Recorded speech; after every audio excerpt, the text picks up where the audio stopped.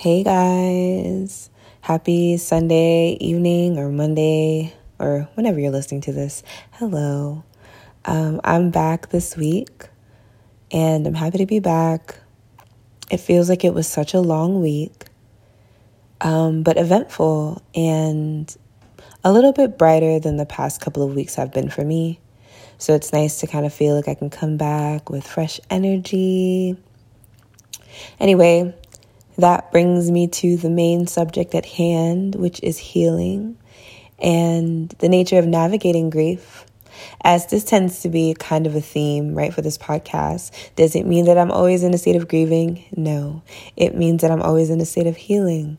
And I think it's really nice to think about in a timeline sort of way, because if you think about the last time that you felt that you were healing, or the last time you felt like you were going through a cocoon process, where you were before and where you are now, and the fact that we are still healing all the time kind of just ultimately feels like we're improving more and more over time, right?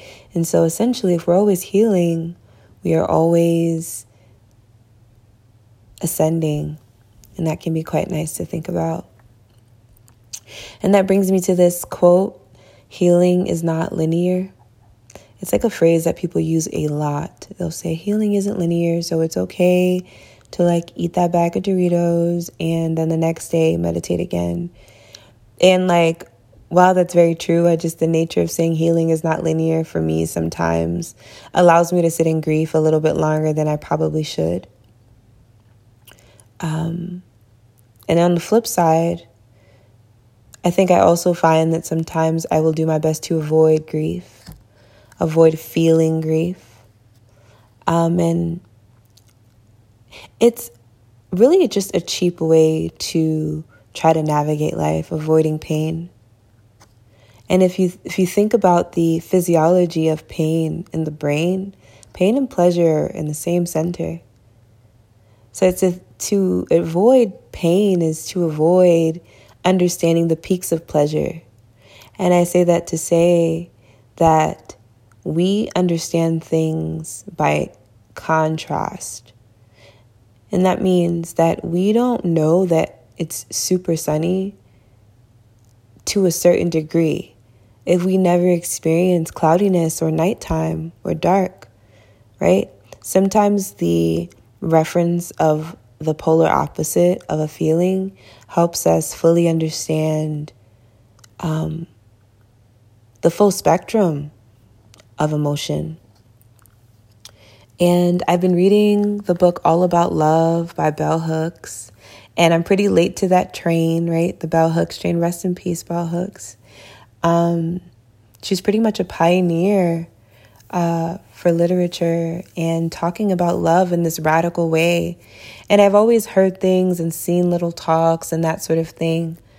But it's been really meaningful to read her book. And I had a good friend send me not just All About Love, but another book called Communion, which is about community and women being in a constant search and pursuit for the approval and the love of men.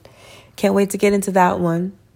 But basically, in All About Love, she emphasizes that suffering and pain, it doesn't ever end. It alchemizes, right? I hope I'm saying that word correctly. But it's really alchemy all the time, right? Every single time you have grief, you are essentially doing some sort of alchemy that transforms that grief and suffering into something meaningful. And so everything is always transforming from one way to another way. And I think, again, there's that solace of that, right? Any pain we're experiencing is guaranteed to not last forever.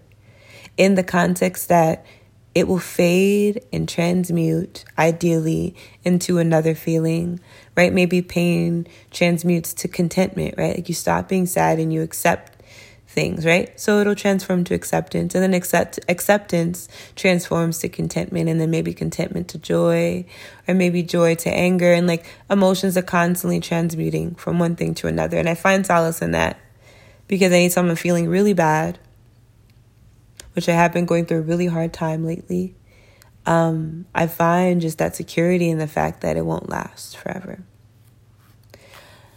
So on the bout of talking about avoiding grief, we all do it.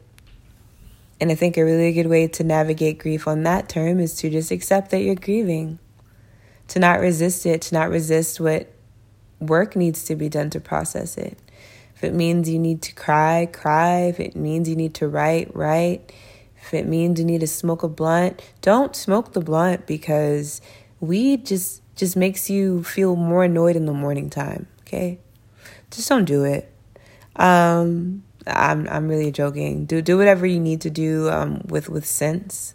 I just don't smoke that much these days, just because it just doesn't resonate with me. But do what you can. But yeah, there's this nature of finding ways to bypass your grief. Sometimes we seek pleasure, right? We're having maybe sex or overindulging in food. So it's good to know what you need, but it's also good to set boundaries so that you don't end up sabotaging your own process of healing.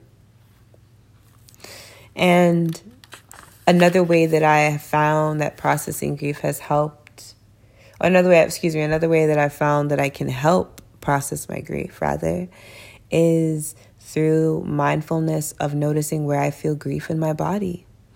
It sounds really ethereal, but in the practice of meditation, if you just sit with your grief for just a moment, as you breathe in, you acknowledge that you're feeling the grief and that it's there, it exists. And you look at it, right, to emphasize that you are not your grief. You're just experiencing the grief. But in that process, you notice as you breathe in and out where you feel the grief in your body. And if you just take a second to do it right now, if you just thought about where your sadness comes from, what that feeling is, obviously keep your eyes open on the road if you're driving, but yeah. Maybe you notice it's in your chest or your stomach or maybe your left shoulder. I don't know. The grief sits different places. Yeah. Just take time to notice that. That's been really helpful. And once you do that, you can breathe in and out and sort of start to move it around, or send breath to that place to kind of expand it. Because when you don't process emotions, they sit in your body. This is why people have heart attacks and strokes and aneurysms and these sorts of things. Obviously, there are biological, physiological conditions, right? But stress levels in the body, I think your energetic space can also facilitate those things, right? Things that maybe were already going to be present, or maybe things that, would not yet have manifest, but the energetic push was there. I think ultimately we're all healing and we're all trying to do what we have to do. I'm saying do what I got to do because I really got to do what I got to do. We're all here in this space, and it's important to not shy away from the sensation. I am always stuttering, y'all. The sensation that is grief and the sensation that is pain. It's our responsibility to experience everything in its fullness, not just the good stuff, not just the loving, but also the pain, also the hard stuff. You have to lean in there too, and extract, right? And then also know when it's enough. Know when you've done enough with that pain. Know if you understand all there is to understand about your pain. At least at this moment in time. And see if you can move on and apply lessons there. It can be helpful. Anyway, pretty short episode. Just wanted to chat a bit about that. I hope that you guys have a great week. I hope that you stay on the healing path. Sending you all lots of love.